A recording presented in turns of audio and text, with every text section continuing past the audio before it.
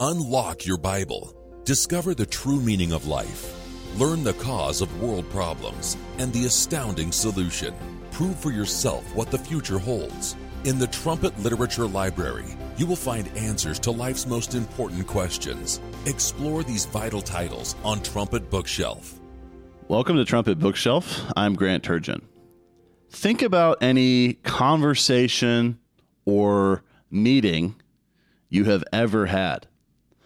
For a conversation to be successful, you need to know a little bit about who you're talking to, where that person came from, his upbringing, his background, his interests, his talents, his hopes, dreams, desires, his history, his future. You need to know all you can about a person in conversation so that that conversation can be as successful and deep and enriching as possible.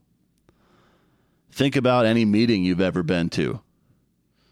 Doesn't it help to have an agenda, a list of points to cover to make sure that the meeting has a direction, it has a focus, to make sure the important points are covered?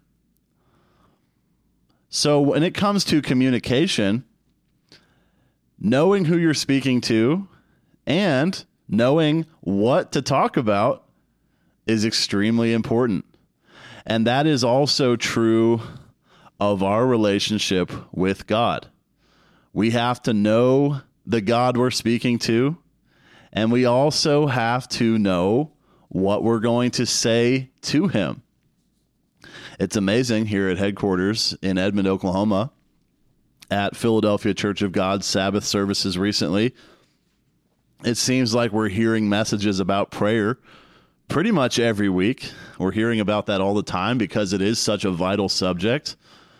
PCG Pastor General Gerald Fleury, as well as the late Worldwide Church of God founder Herbert W. Armstrong, have both said that prayer is the most important thing we can focus on in this life. It's the most important thing we can ever do. And if we're going to be talented or skillful in any area, let it be this area of prayer.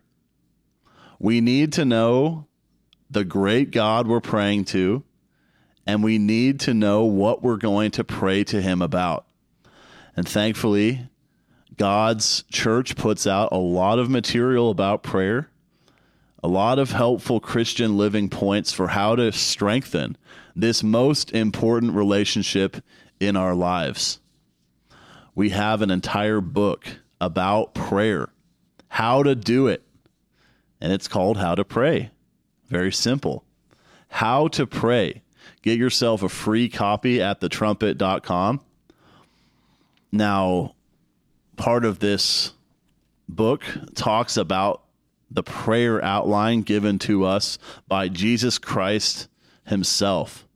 We can just take a look at that first and just see the structure that a typical prayer should have. It's not too rigid where every prayer has to be the exact same, but just notice what Christ said.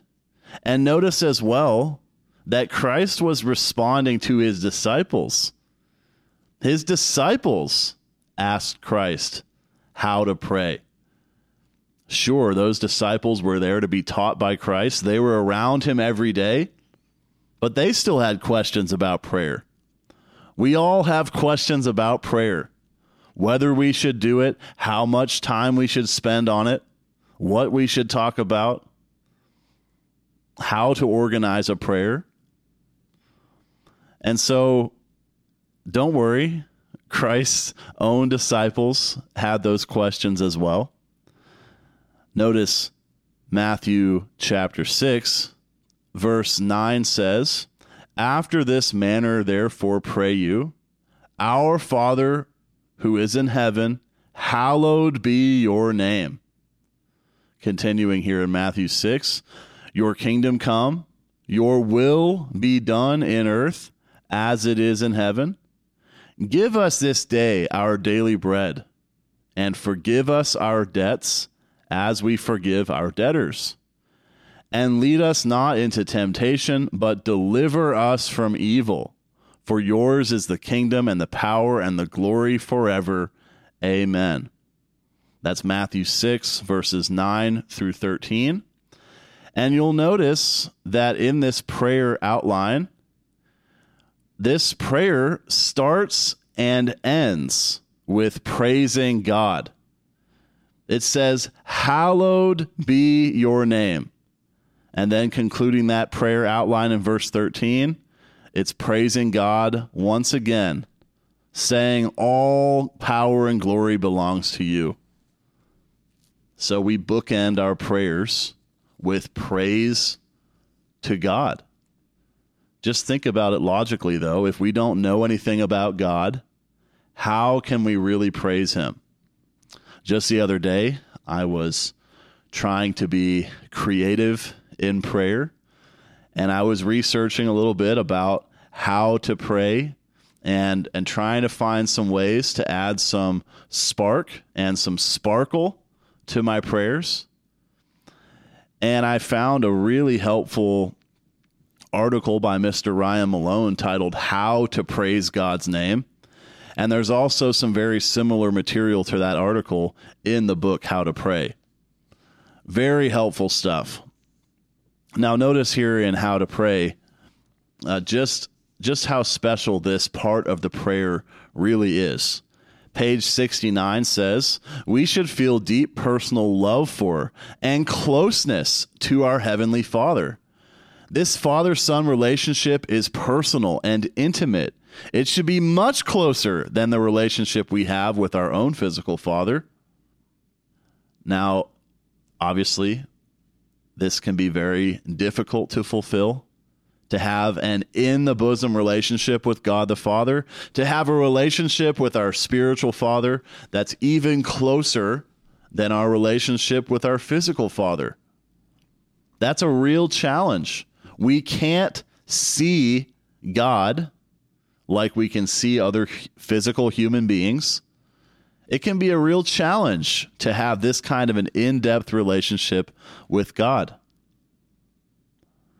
But notice how this prayer outline says, "Our Father who is in heaven, hallowed be your name."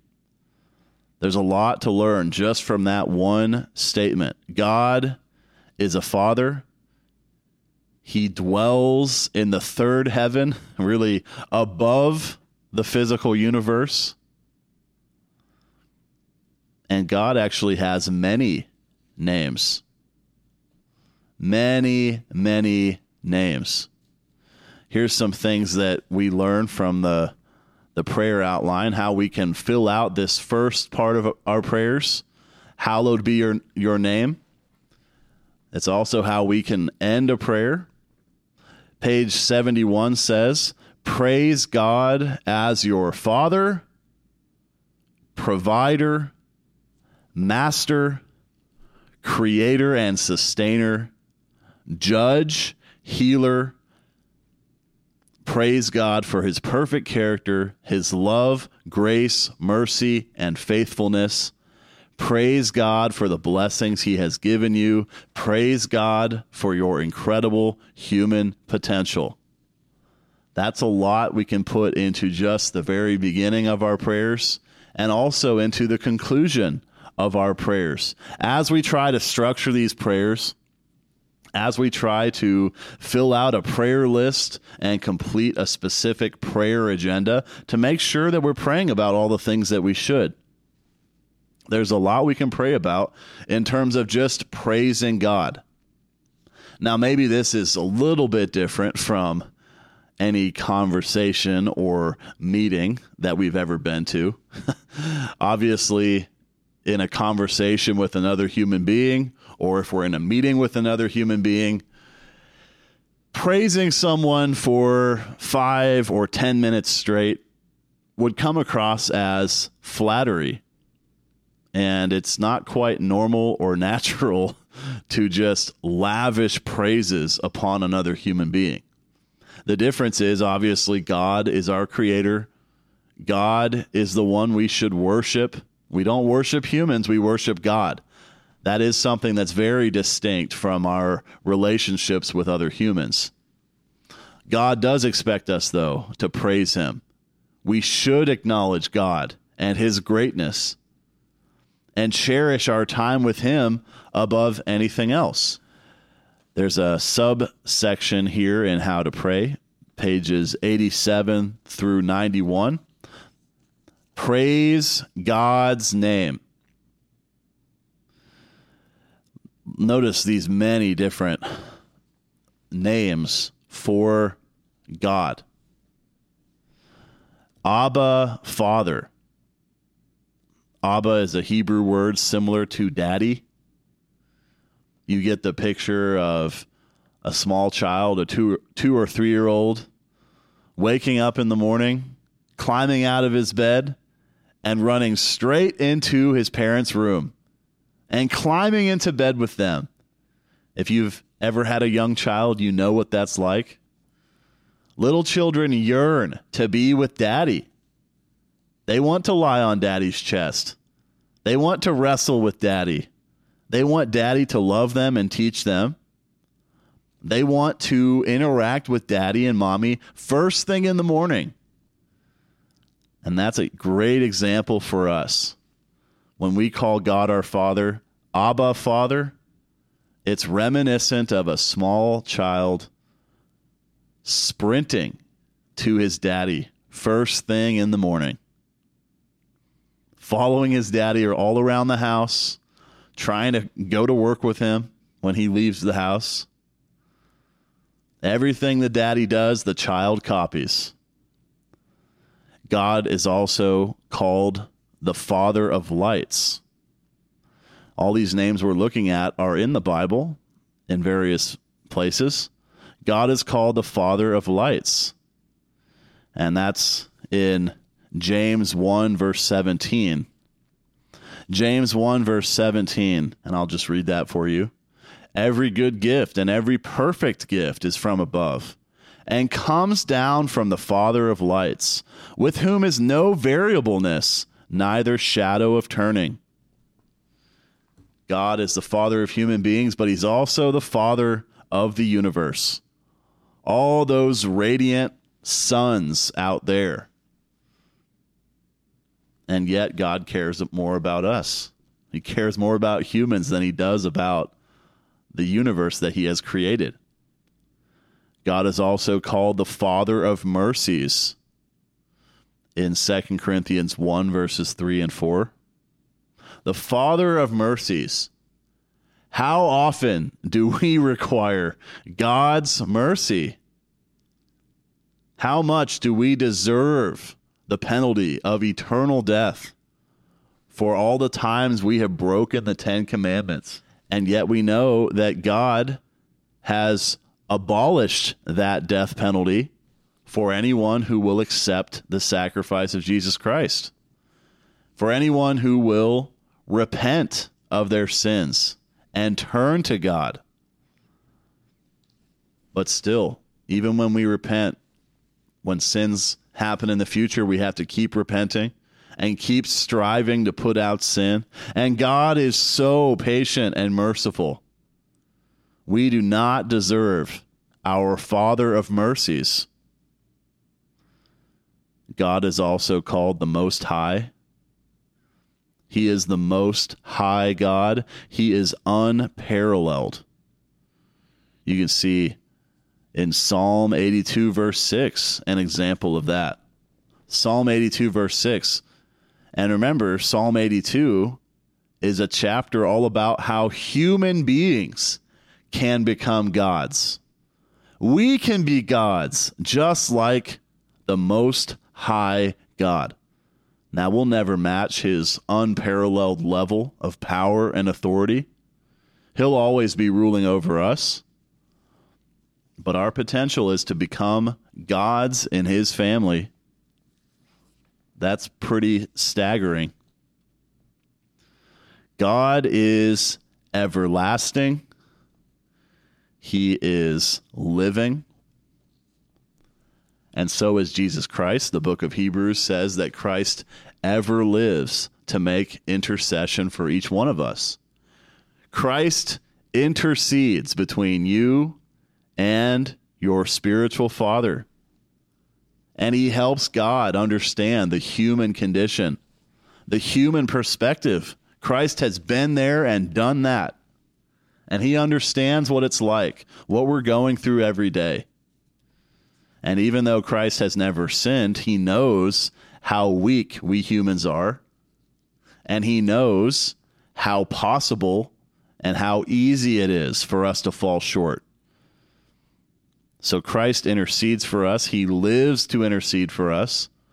And God lives to listen to those intercessions by Christ and to help us in any possible way. Sometimes when we fall short, when we sin, when we let God down, we might feel ashamed to even go talk to God. But you know the solution? If you feel ashamed to talk to God about it. Tell God you feel ashamed and repent. God lives to hear your prayers. He highly values your prayers. But we have to make sure we value our prayers as well, and that we're giving sweet incense to him in prayer, a pleasant aroma. God is called I am that I am. That's in Exodus 3, verse 14. So basically, God has lived forever. He always existed throughout eternal prehistory. He exists today, and he will exist for all eternity as well. And whatever God will be, he will be. He is love. He is the living embodiment of the Ten Commandments, which show us how to solve all world problems and how to set the universe back on course. God's law will repair the universe. And God is the epitome of his law. Whenever there are many God beings in God's family, we will go out and we will repair the universe with God's law, because we will become the fulfillment of God's law. God is the Ancient of Days. He is very old, if you didn't know that. No one even knows how old. He is the God of our fathers. So that includes the God of Abraham, Isaac, and Jacob. God is not just involved in our lives today. He was deeply involved in the lives of our ancestors. And if you think about it, over the course of thousands of years, all of the family members in your family tree have led up to today and your existence. And God has seen every bit of that, and he's probably facilitated some of that as well. Thousands of years of families leading to your existence today. God is the Alpha Omega. He is the first and the last, the beginning and the end. He has neither beginning of days nor end of life, as it says in Hebrews 7, verse 3. We can call God Elohim, which means family, God the Father and Christ the Son, and Christ is going to marry the church, and Christ and the church will have billions of spiritual children, a family that will likely expand forever. God is also called Lord or Eternal. He's called the Lord of Hosts because God commands armies, hosts of angels. And hopefully we are part of God's army as well. Our Father is patient. He is slow to anger. He abounds in goodness and truth. He is holy and righteous.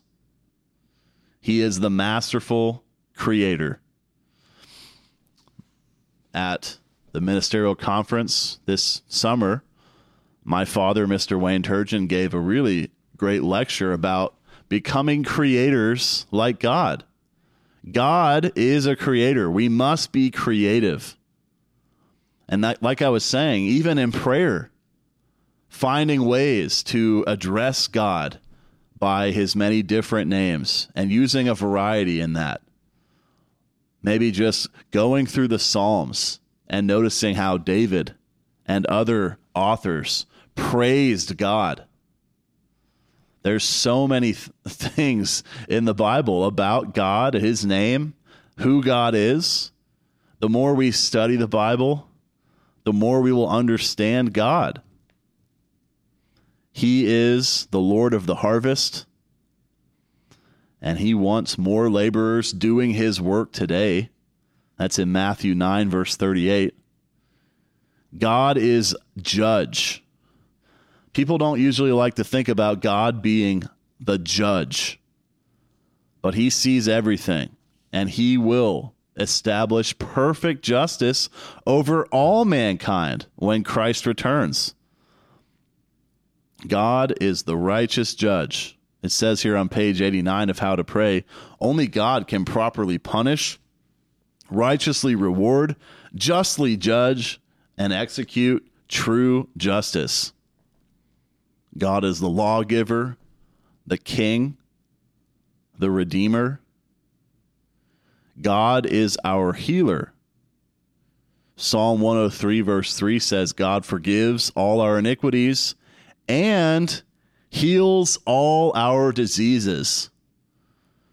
Those two go together. He forgives our sins. He heals our sickness. There's spiritual sin and there's physical sin. And God redeems us and heals us from both. God is almighty. He is Adonai, which means headship. He must rule over us just like Christ rules over the church. And God is our rock.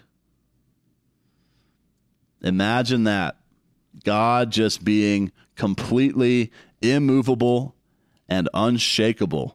What a quality that all of us should want to have. Where no matter what comes, whatever wind of doctrine or storm of persecution that comes, we can remain immovable and unshakable if we follow God's example.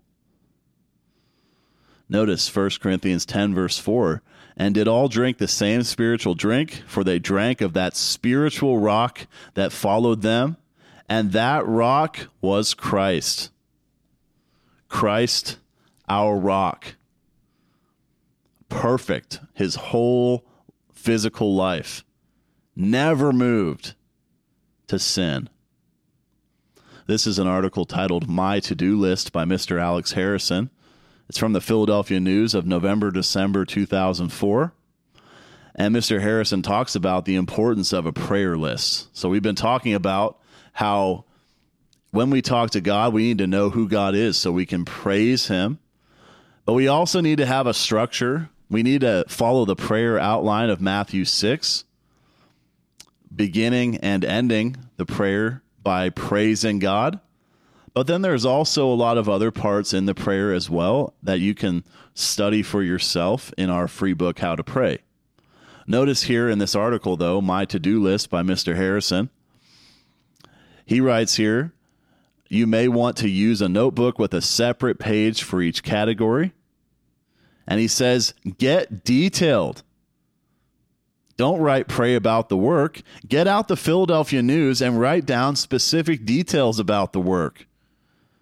Like the Key of David distribution, call center operators, literature requests, names of people involved, production, subjects for Mr. Fleury and his inspiration.